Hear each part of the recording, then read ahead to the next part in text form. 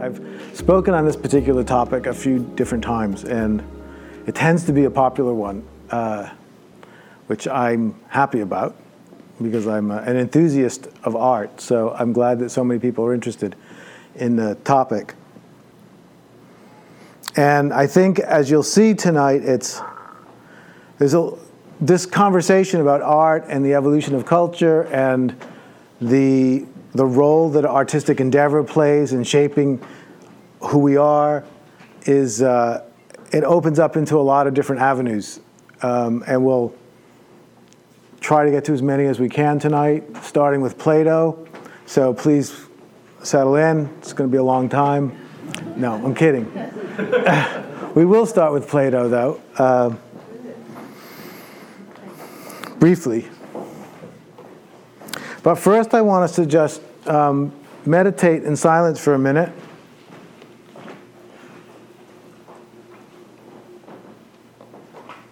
And specifically, what I would ask you to do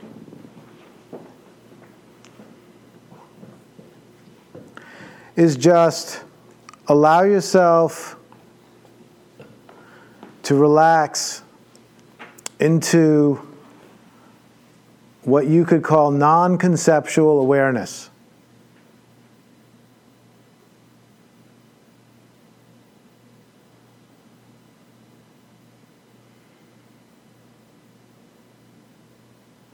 So just having whatever experience you're having without thinking about it, without knowing anything about it, just being.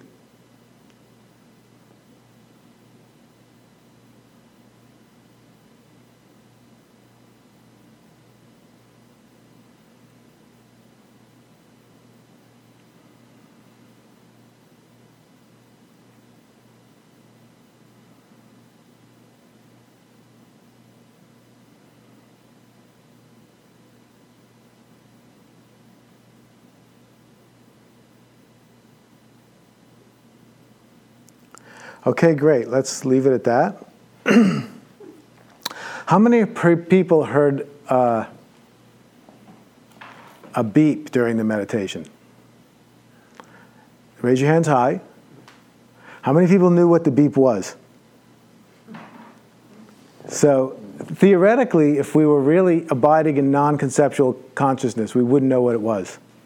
It would just be a sound, and there would be no knowledge. But you can see how difficult it was. Whoever did that thing. There you go. That's actually really great. Because what happens is the experience of the sound and the knowing of what the sound is arise more or less simultaneously in consciousness. It's very difficult to not know what something is if you're familiar with it when you hear it like that. Like the other sound, is that ice dropping? So, like if you didn't know what it was, you just go, what's that sound? But once you know what it is, you're like, oh, there's ice cubes dropping in the tray. And it's very difficult once the knowing of something and the thing itself have been fused in your mind, it's very difficult to separate them.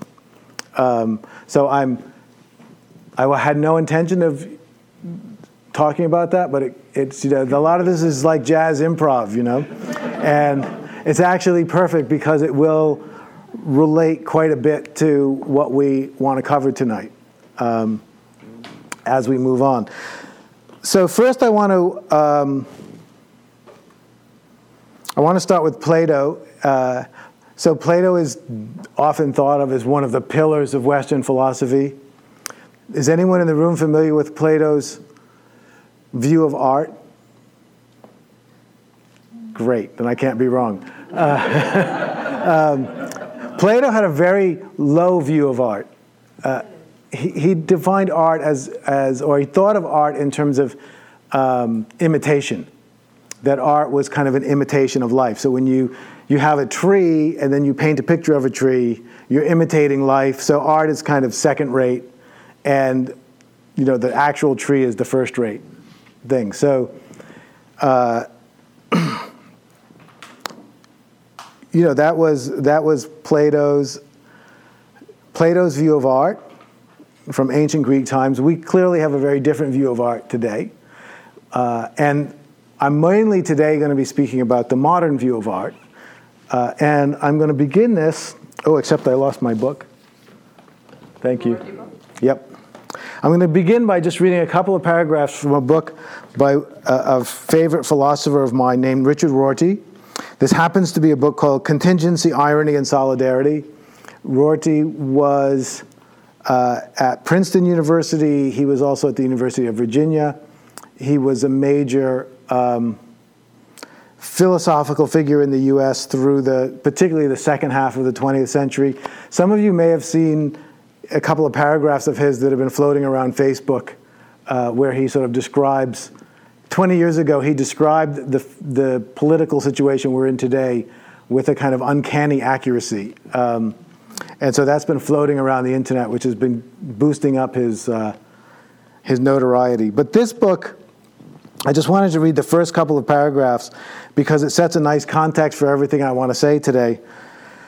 And so he begins saying, about 200 years ago, so it's 2017, so that would be 1817.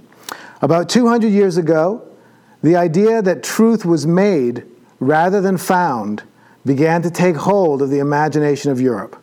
So this is a really important distinction.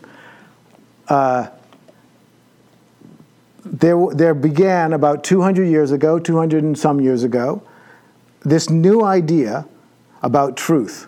That truth was made, it was created, not found, not discovered. That truth wasn't out there waiting for us to discover it. Truth was something that we created rather than made. So 200 years ago, this idea began to take hold of the imagination of Europe. The French Revolution had shown that the whole vocabulary of social relations and the whole spectrum of social institutions could be replaced almost overnight. So everything that had, in the times of the monarchy, been thought of as the truth, suddenly there was this revolution, and in a very short amount of time, none of that was true anymore, and a whole new set of things was true. So that made people think, well, what is truth then? How could we just wholesale shift our entire culture? This precedent made utopian politics the rule rather than the exception among intellectuals. So suddenly, now you thought, wow, if we're creating reality, we can create the perfect reality. And so, that wasn't something that you thought of in the Middle Ages. That wasn't a thought you could have, because in the Middle Ages, God created everything. There was this distinct hierarchy. Nothing was able to move. We were saying this at dinner today. In the Middle Ages, in the Christian tradition, there were sinners and saints. Sinners were the bad people, and saints were the good people. But in the early Christian tradition, you were born one or the other. You couldn't, there was no redemption. You couldn't work hard if you were a sinner and become a saint. You were just one or the other how you were born. The only thing is nobody knew. That was the trick. Because, the baby was born, they all look the same. You can't tell which is the sinners or the saints. So you have to watch them over their lives. And then at some point you figure out, aha, sinner, got it. But there was no belief that you could improve your station or change, because everything was set from birth. So that started to change at this time. It said at about the same time, the Romantic poets, which is going to figure a lot into our conversation tonight, the Romantic poets were showing what happens when art is thought of no longer as imitation, which was Plato's idea, and which was an idea dominant through the kind of classical period. It was thought no longer as imitation, but rather as the artist's self-creation. So this is not the way people thought post 200 years ago, that art was a kind of creative endeavor where you were actually manifesting something. You were bringing something into being that didn't exist before. That's not how art was thought about. The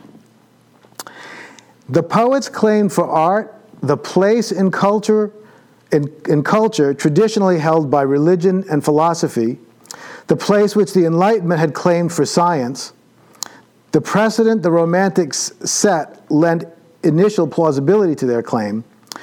The actual role of novels, poems, plays, paintings, statues, and buildings in the social movements of the last century and a half, has given it still greater plausibility. So the Romantic poets, which were people like Wordsworth and Coleridge in England, Mary Shelley, Percy Bysshe Shelley, in Germany, Fichte and Schelling and Hegel and Novalis in France, et cetera, et cetera. The Romantics were having this idea that we're not just imitating life. Our poems aren't imitations of life. Our paintings aren't imitations of life. They're actual creations. We're giving birth to something. And this that we're giving birth to can grow into a culture and grow into a new world. And this is a very different idea. So with the birth of that idea, which in the Romantic Revolution is to some extent pushing against the Enlightenment tradition and the scientific tradition, because the scientific tradition of the Enlightenment would tend to want to say that truth is set by natural law. Human beings can't change the truth. The truth is what it is. It's the way the universe is.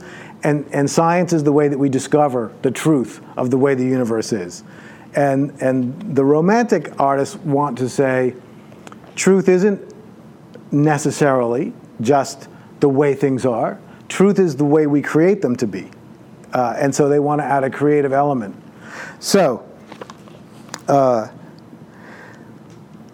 according to someone like the German philosopher Nietzsche, who was an existentialist,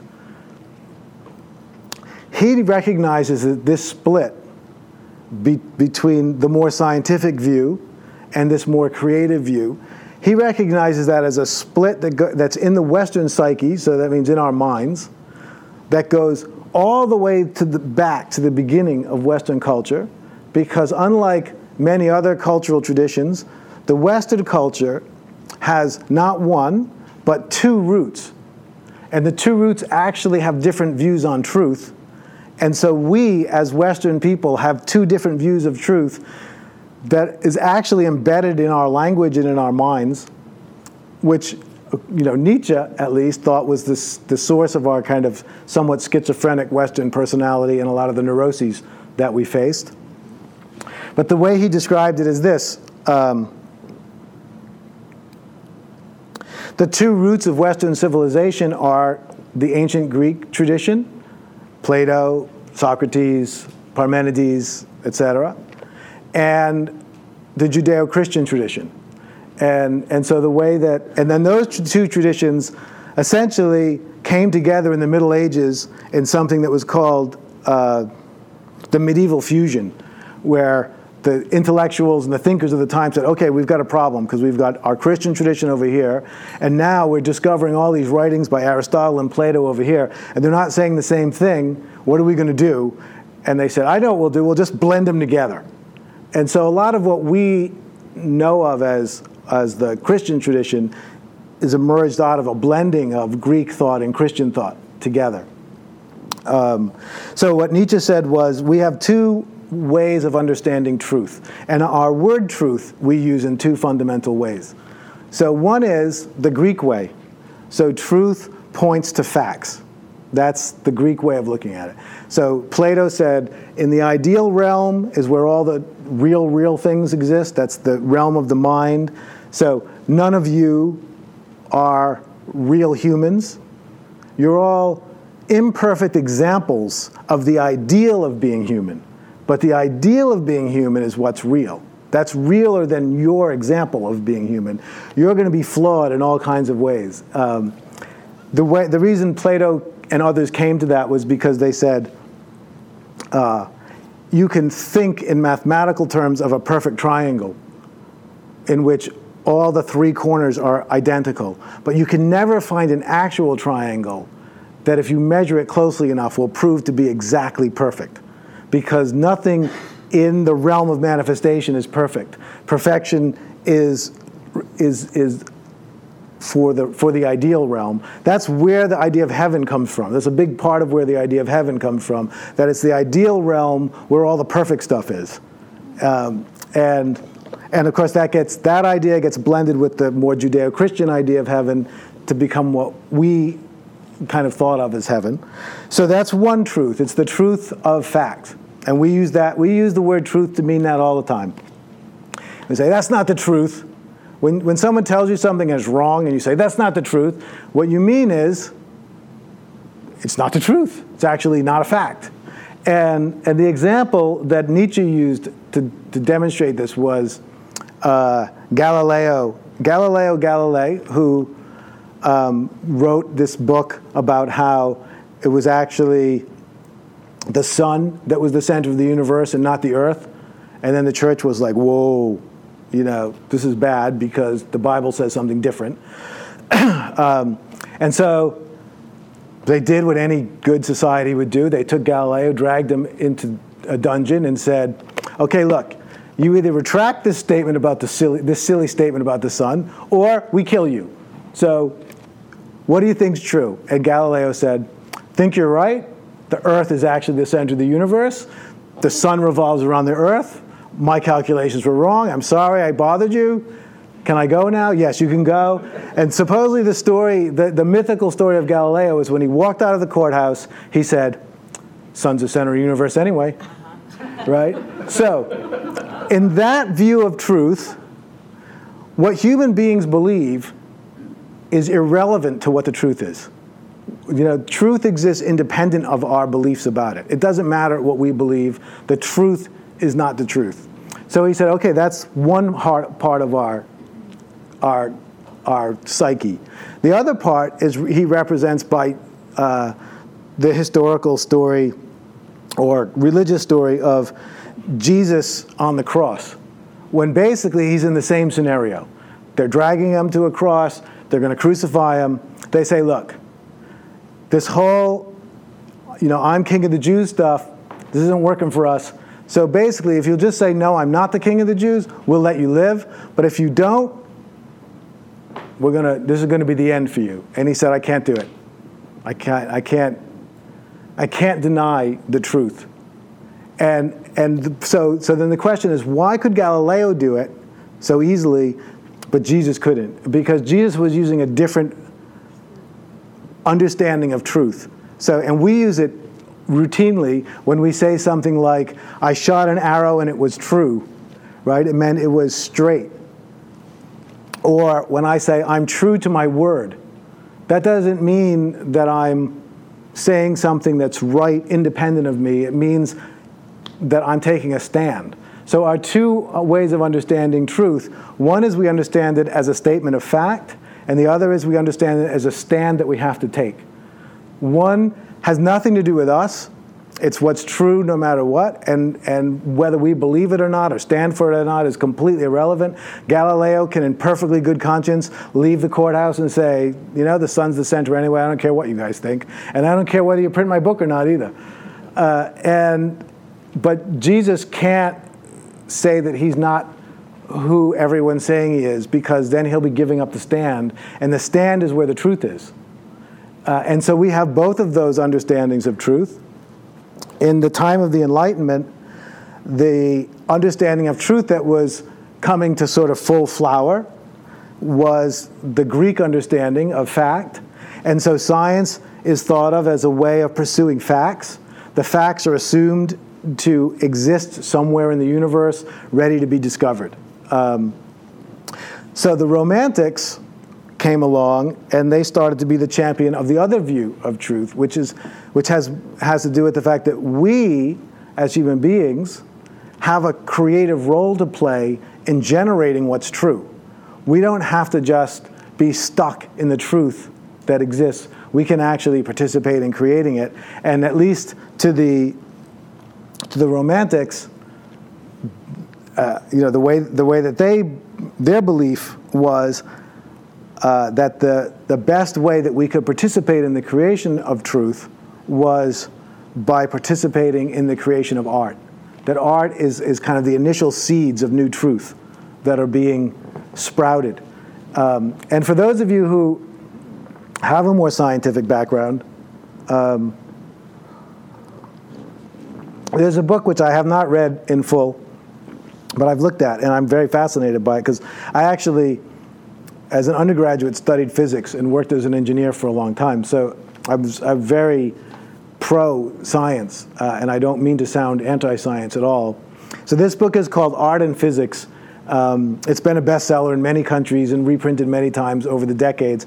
And it basically, historically, travels through the history of physics, showing how different artistic emergences precipitated scientific revelations, scientific discoveries. And it's basically trying to make the point that art sort of was opening the door to things that were later discovered scientifically. And so then the obvious question would be, does that mean that the artists were seeing something that was true in the universe first and expressing it in art? Or does it mean that the art they were creating was creating the reality of those things that were later discovered by science? I personally believe the latter, but that's not anything I can prove to you. So that's the kind of broadest general introduction of kind of this split, which we're going to be talking about in different ways. So the whole evening here is about art, and one of the great things about art is it's a very little word, so it's easy to spell, A-R-T, and it's a little word that creates enormous amounts of controversy. So people create all kinds of stuff and they say it's art, and other people say that's not art, and it's very difficult to actually come to consensus about the question, what is art? And so I wanted to go through a few different ways that at least some people have thought about what is art. I don't know that we're going to come to a final consensus today, but I'll definitely give you some of my front-running ideas. So one, and broadly, Tolstoy wrote a book, a short little book called What is Art? Tolstoy is generally considered an existentialist. Existentialists came after the Romantics, but at least in my mind, I kind of see the existentialism as an extension of Romanticism. So there's a lot of romantic elements in someone like Tolstoy. So he wrote What is Art? It's not a very long book. It's kind of a long essay, I guess you'd almost say. And about half of it is him critiquing all the artists that he thinks are rubbish. So it gets kind of boring because most of them I've never heard of. First of all, I think they were mostly Russian, and probably they didn't get very famous because they probably were not that good. But the other parts were about his theory of art. And his basic way of understanding art is that an artistic creation, when an artist creates a piece of art, what they're doing is, and I'm not necessarily saying I believe these, I'm just sharing them with you. What the artist is doing is they're getting very deeply in touch with some inner feeling state that they're having, that they want to communicate, and then they're creating an artifact that when engaged with by someone will trigger the same feeling state that they're having. Now, I had personally a very dramatic example of this in my life at one point. Besides studying physics, before I studied physics, I wanted to be an artist. But my father told me I couldn't be an artist because artists don't make money. So I stopped being an artist and decided that I'd be a physicist for some reason. But I always loved art, and I lived in Boston for a long time, and I used to go to the Museum of Fine Art in Boston. And they have a very beautiful exhibit of Monet paintings. And I don't know if any of you have seen it, but he has a series of paintings that I think is called Cathedral at Sunrise. And there's all, he would do all different studies in different color schemes. And so there were a few of them up on the wall. And there was one on the wall in the museum which was almost entirely different shades of yellow and white.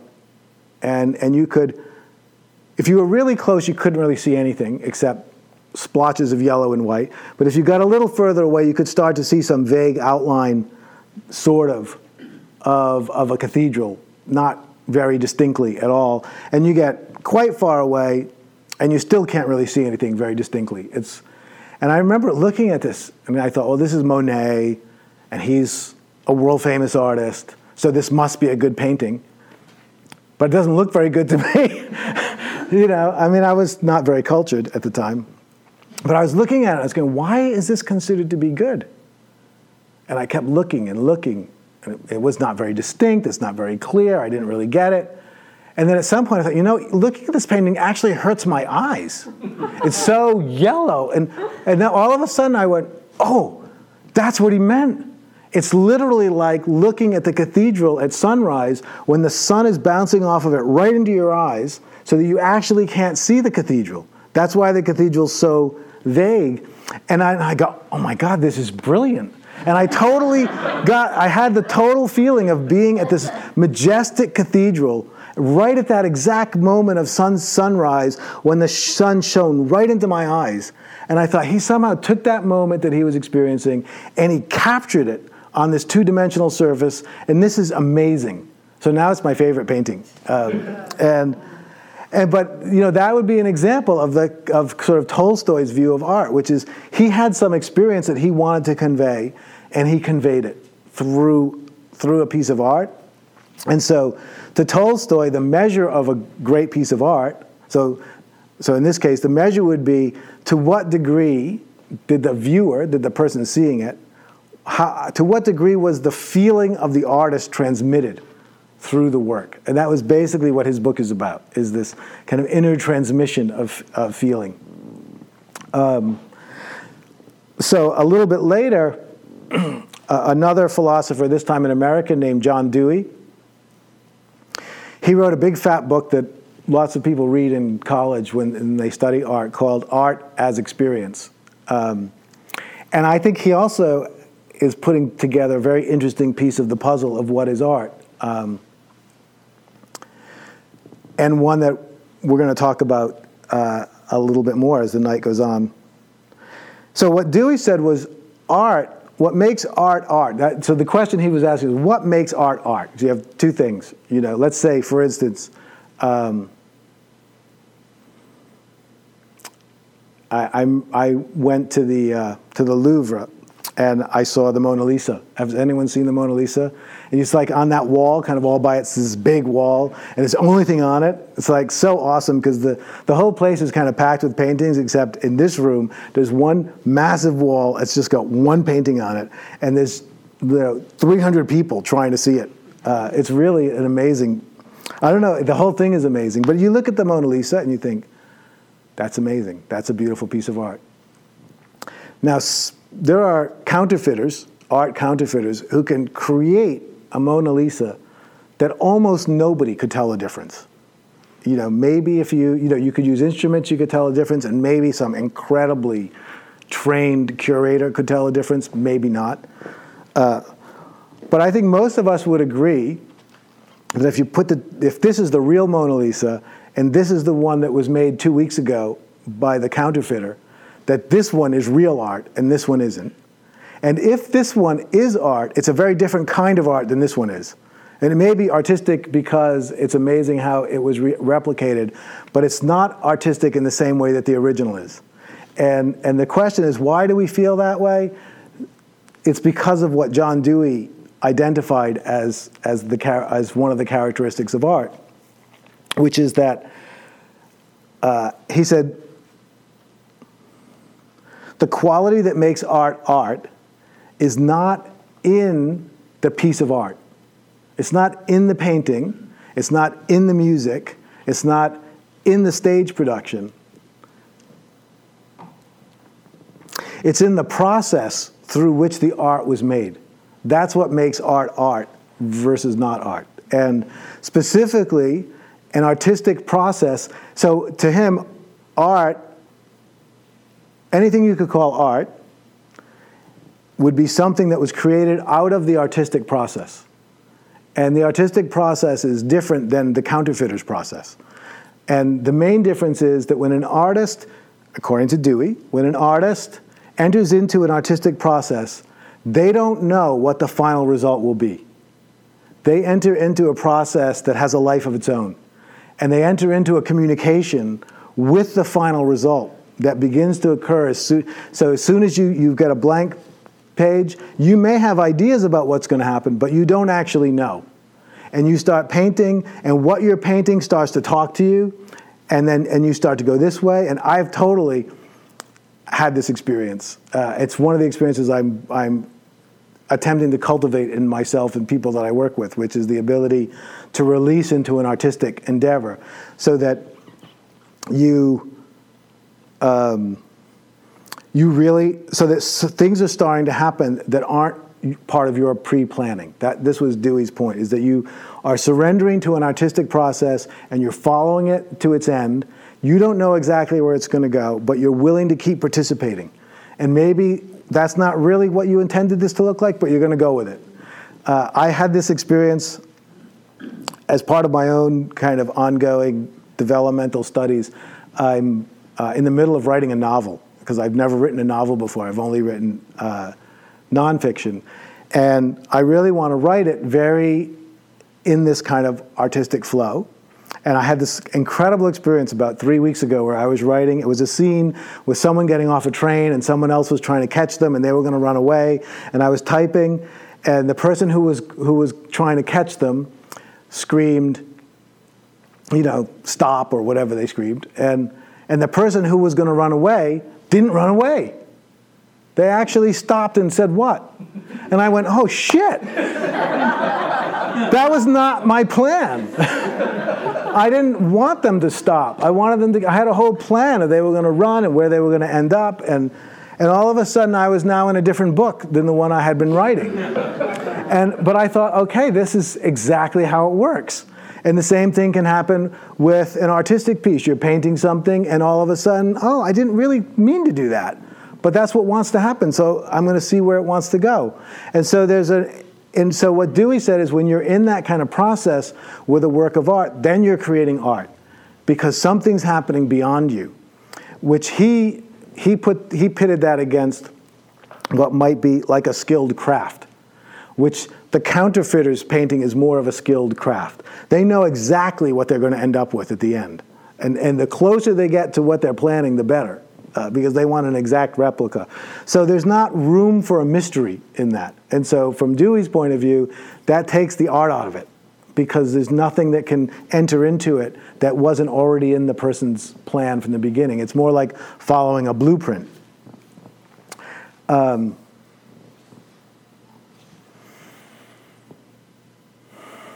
So, particularly if we think about John Dewey's definition of art, what you see as being crucial to the artistic endeavor is that there's room for something to come through that's not coming from you as the artist. That there's some kind of space for something to mysteriously appear that isn't just something you thought of ahead of time. So I want us to sit again for a minute and just enter into, once again, this space of just easy, non-conceptual, being here, being aware.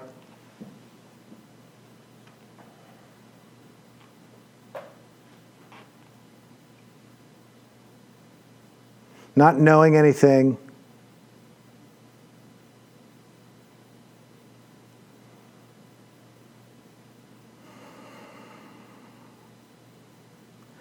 And if you're able to do it, you enter into a space that's very big, very unformed.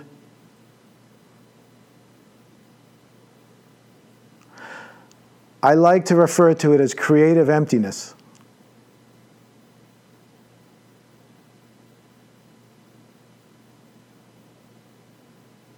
And it's the space where novelty and intuition arise, because we've freed ourselves from the structure of all of our ideas about everything, and we've left space for something to emerge that is beyond what we already know or understand.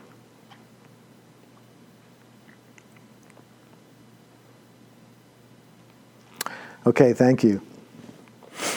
So I would want to add that I haven't found too much. I mean, I think there's tons of literature about that phenomena, but I would want to add that as a third component of what is art, is that there needs to be some access to the beyond, to this creative emptiness, so that what can come out can have a degree of actual creativity to it, novelty, newness. And, different artists in different time periods have had different means that either worked or didn't work to generate that kind of creative emptiness. The Romantics were quite fond of opium as a means of finding creative emptiness. I think that sometimes worked and sometimes didn't. A few of them ended up quite insane and then later dead, so that didn't really work out. But you can see why there has traditionally, at least since the Romantic period, been a kind of connection between mind-altering substances and art, because there's a promise of it giving you access to this kind of creative, free spaciousness. So if we just jump into more modern times, Jackson Pollock, the painter who splashed paint on huge canvases. I have a friend who was part of those circles in Long Island with Jackson Pollock and Thomas de Kooning, and would go to their parties. She was younger than them, but she was an artist and more up and coming, and she tells this great story about how Thomas de Kooning, who was quite well known already at the time that she met him. William, thank you. At a party, asked her, I don't know what the context for the question was, but he offered to share his color palette with her. And she tells the story very funny, because she realized that she was supposed to be very flattered that William de Kooning was offering his color palette. And she said, I have my own color palette. And she's actually a magnificent artist. She's still alive. But what they were all into, this Long Island collection of artists, were, besides drinking and drugs, which was also something they were into, but they were also into, which is what I talked about in my last lecture, accessing spontaneity. And that's what Jackson Pollock would do. Supposedly his way of painting, he liked to use big surfaces. They'd be 10, 20, 30 feet square.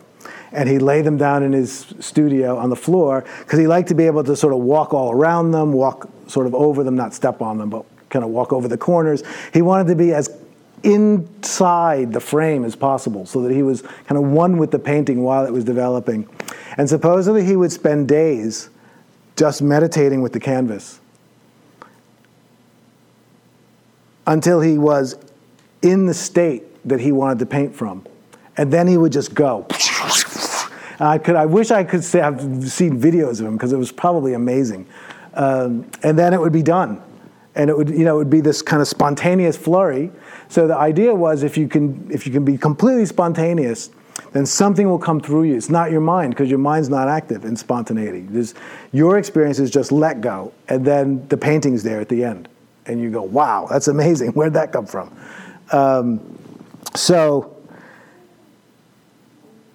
there's this access to creativity. So the three things that I wanted to share, and we don't have to decide. I have a feeling they're all part of art, and art is probably more than these. One is that it involves a transmission of an inner state of an artist into an artifact that then holds that inner state and can be transmitted to people who see it. There's the process of art, which is a communicative process with the piece through which art gets produced that can't be predicted. And then this last piece, which is some kind of access to a space beyond the mind that allows for novelty to emerge. So somewhere in there is a pretty good definition of art, at least in my mind. So then the question is, well, what's the value of art? Because this is all about art and culture. Martin Heidegger, the German philosopher, liked to talk about how the job of art, he talked about a very interesting distinction. He talked about art working as art versus just art. And so he would say that the Mona Lisa, when we go see it, it's on that big wall and it looks amazing and 300 people are crowding around, is definitely art, but it's not working as art anymore. Because to him, in order for art to work as art, it has to be viewed in the culture that it was meant to speak to. So we don't see in the Mona Lisa what was meant to be conveyed because we don't have the cultural background to be affected by it. We can appreciate the magnificence of it and the historical significance of it, but we can't see it the way it was seen at the time it was painted. Because at the time it was painted, it was shocking for all kinds of reasons. It's not really shocking to us in the same way. It's not challenging our view of reality. It's more something we admire and love. So when art works as art, it's doing one of two things. It's either presenting to us our highest values, and he liked to use like a Greek temple. His kind of examples of that was a Greek temple or Homer's Iliad, the great poem, or Dante's Paradise Lost poem. That these were poems that were kind of displaying our highest values, the values that our society is based on. So when Dante takes people through the levels of heaven and hell, right? That's the ordering of the medieval universe. You've got the God on top and all these layers right down to the bottom, which is the Divine Comedy, right down to the devil. So in Dante, this is like an aside I always like to throw in because I find it fascinating. So as you get all the way down the levels to the very bottom level of hell, the second to the bottom level of hell is just really bad. Nobody really wants to get there. That's where you're in this kind of molten fire and you're melting and you're trying to get out, but you can't because you reach out, but then the fire pulls you back and you're just burning up. But that's the second to the last. That's like not the basement of hell. That's one step up from the basement. So for Dante, the basement of hell, the worst place, which was reserved just for Lucifer and the generals, the angels that had turned, the bottom level, does anyone know? It was a frozen lake.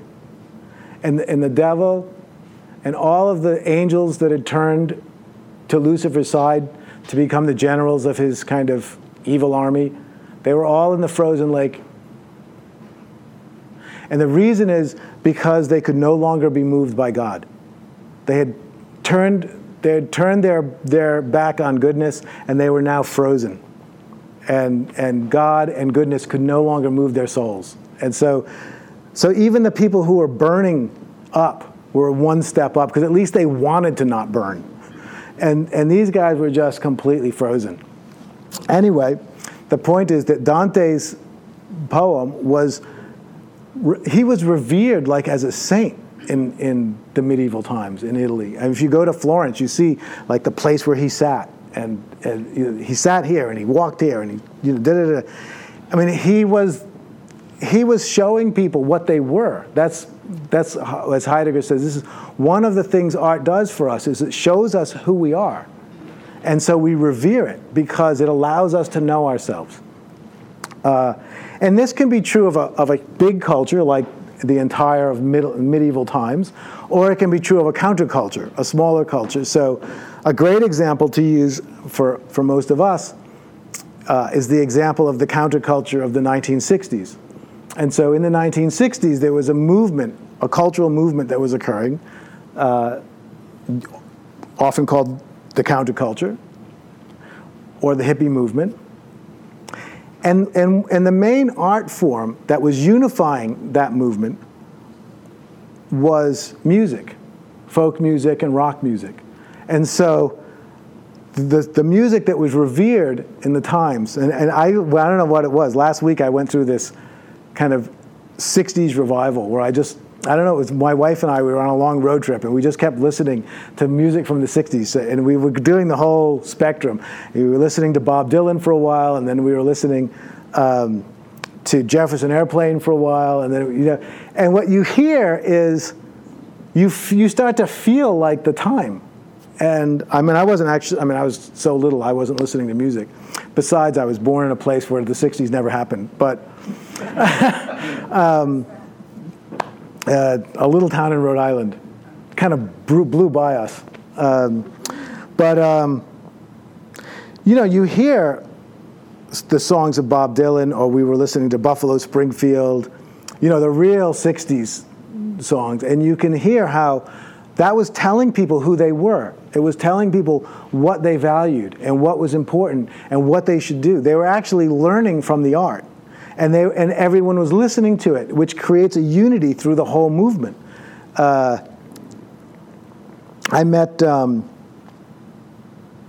Alice's Restaurant. Who sang that?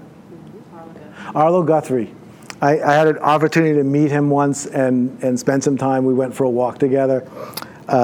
He was at that point the devotee of an Indian spiritual teacher, so we sort of met in spiritual circles.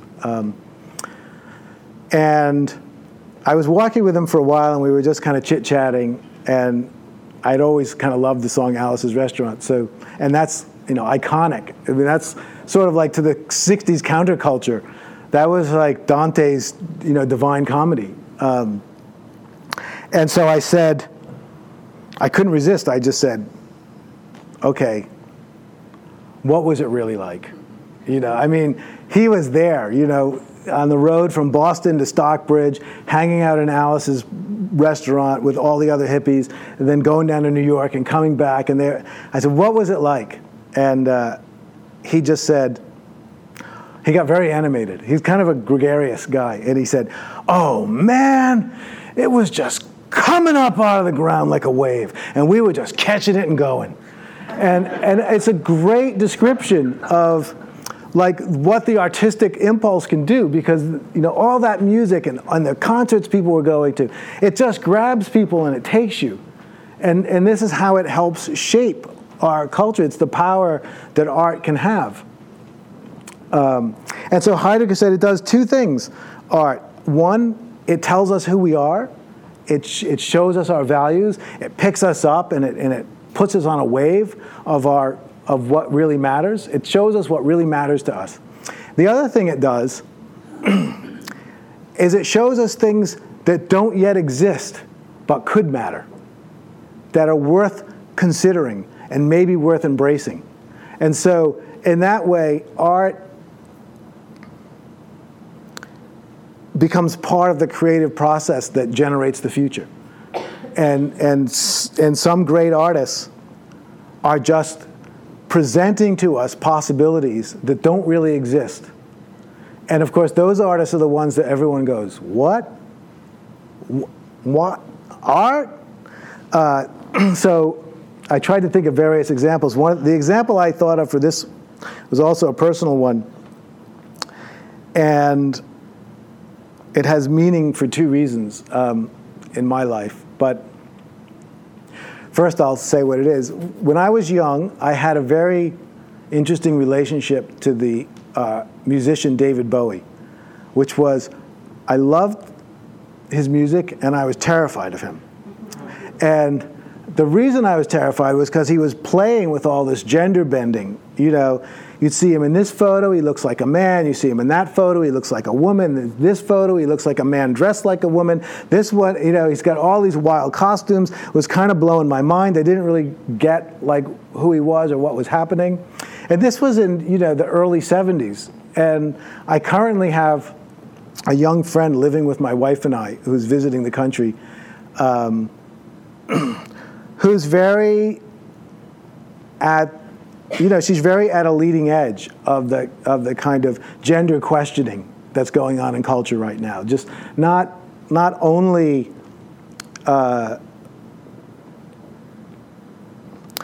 deciding, just the whole questioning of gender. Does gender exist? This is kind of her ongoing question.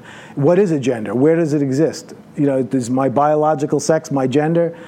And why? And I remember I was having a conversation with her. This is a little kind of beyond my reach, but I was really interested to I just don't feel burdened by those questions. But we were really getting into it, and at some point I thought, wow, David Bowie opened a door for this. He really opened this question up, and I just thought this is an example of how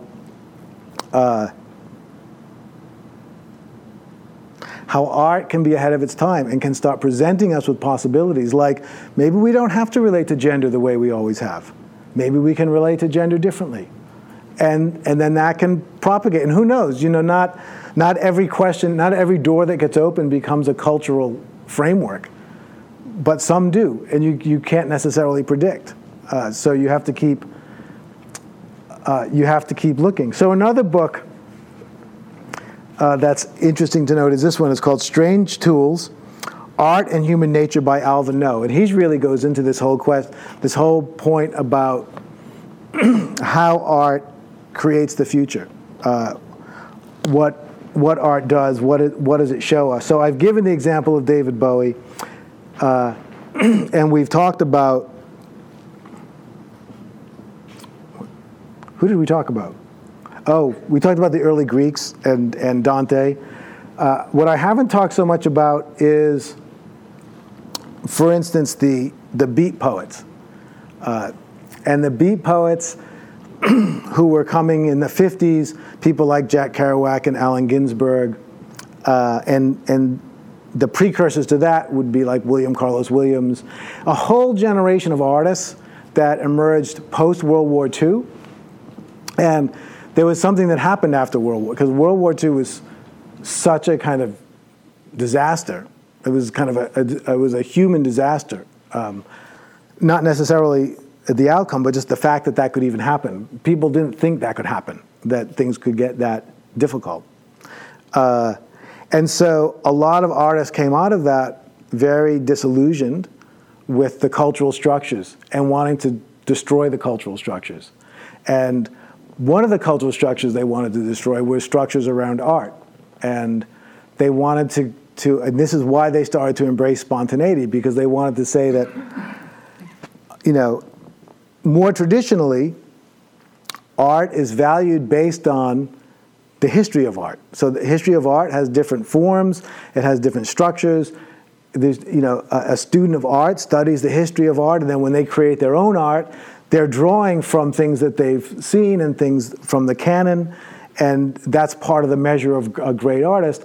And at the time, you couldn't really become a great artist unless you had all that background. A part of being a great artist meant you had to be very well informed about art, because otherwise, how could you create great art? And these post-World War II artists said, no, that art is not that kind of academic. Art, a true artist, is the one that can bare their soul, that can have these kind of great leaps of creativity and can express something from the beyond. And it doesn't really matter whether they have any historical background or understanding. That shouldn't be the measure of art. That's great, and many of them had it, and there's nothing wrong with that. But the true measure of art should be the depth of honesty and creativity and explosive kind of immersion that's coming out of the person. And so that's what the beats were exploring. That's what William Carlos Williams was exploring. And there's one last thing I want to talk about in relationship to this whole endeavor of how art creates and shapes culture. And it's what I'm personally most interested in at this point in my life, which is that over the last, probably forever, but certainly over the last couple of hundred years, some of what's had the biggest impact on cultures have been the gatherings of small creative circles, gatherings of individuals who are creating and supporting each other's creativity and inspiring each other to greatness beyond what any of them would achieve on their own. You may know a rock musician named Brian Eno. They had a little he and David Bowie actually had a little kind of creative group, just the two of them. They spent, I think, a summer or something in Berlin, and they just created some magnificent music at that time, some number of months. And they were really, I read about it in a book recently, they were really kind of going head to head and having a great time. But Brian Eno came up with this term, which he put, it's a concept that is an expansion of the idea of genius. So we all know, we've all heard of the word genius, which is someone who is extraordinary, who has extraordinary powers of creativity and understanding. Brian Eno said even more powerful than genius is what he called scenius. And scenius is the genius that's embedded in scenes of people. And so he said when certain scenes come together, an independent source of genius starts to emerge in the scene itself. And so one of the great examples of this is Paris in the 1920s, when this artistic circle gathered around, physically they gathered largely around this little bookstore called Shakespeare and Company, which you could still go visit. And a woman whose name I forgot, and also Gertrude Stein, and who was roaming in and out of there? Picasso, painters like Picasso. Who's that? Yes, Alice B. Topus, Hemingway, Gelda and F. Scott Fitzgerald. Just James Joyce, just giants. It's unbelievable, the concentration of genius in that one place. And they were all coming in and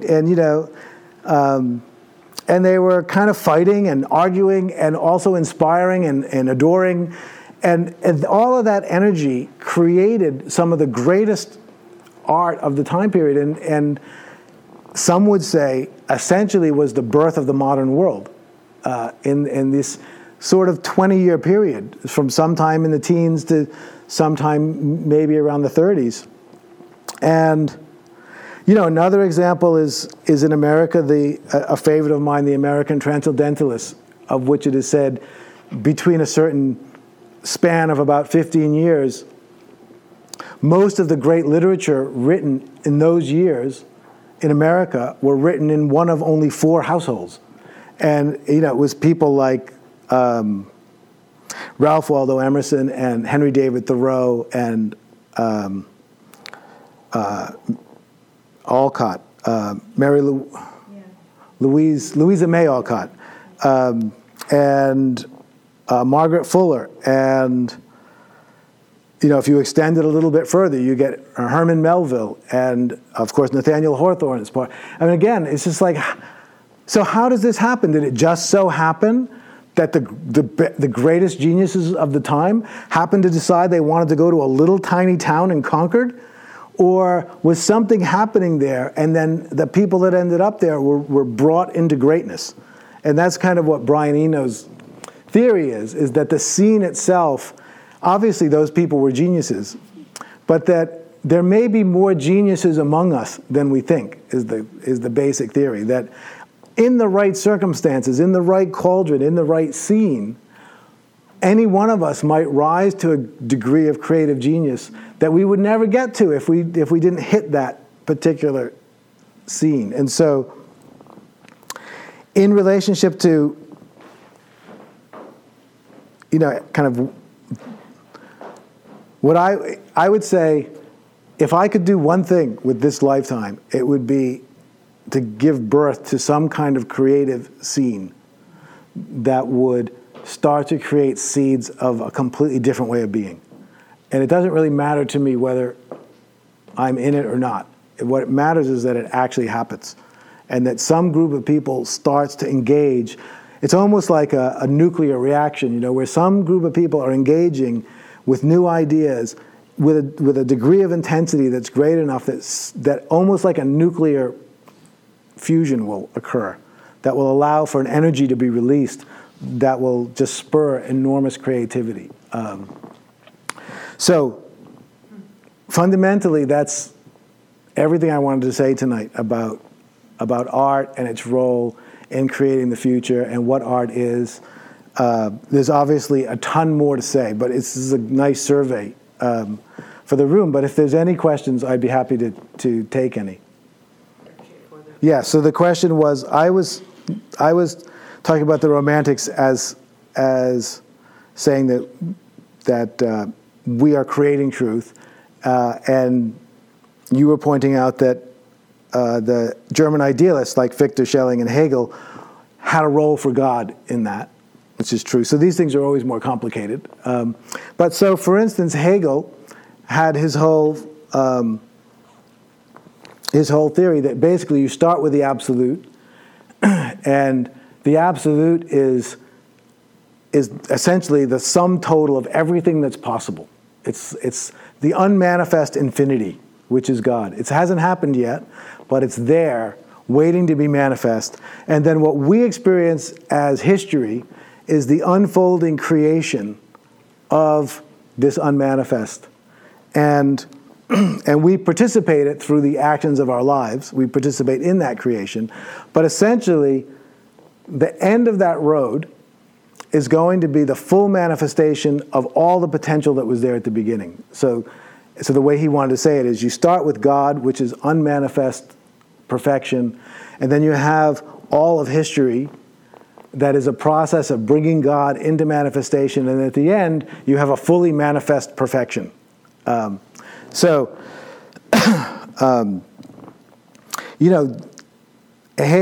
German idealists are definitely related to the Romantics, although not identical. So many Romantic thinkers, and one whom I'm particularly fond of, William James, really had a problem with Hegel, because what James said was, in Hegel's theory, there's actually no creativity in the universe. You start with something, you go through this whole process, and you end up with exactly the thing you started with, except in manifestation. And so, to William James, that makes it perfectly deterministic. That's a deterministic view of reality that he didn't feel had any place in a creative universe. He has this great photograph of him sitting on his...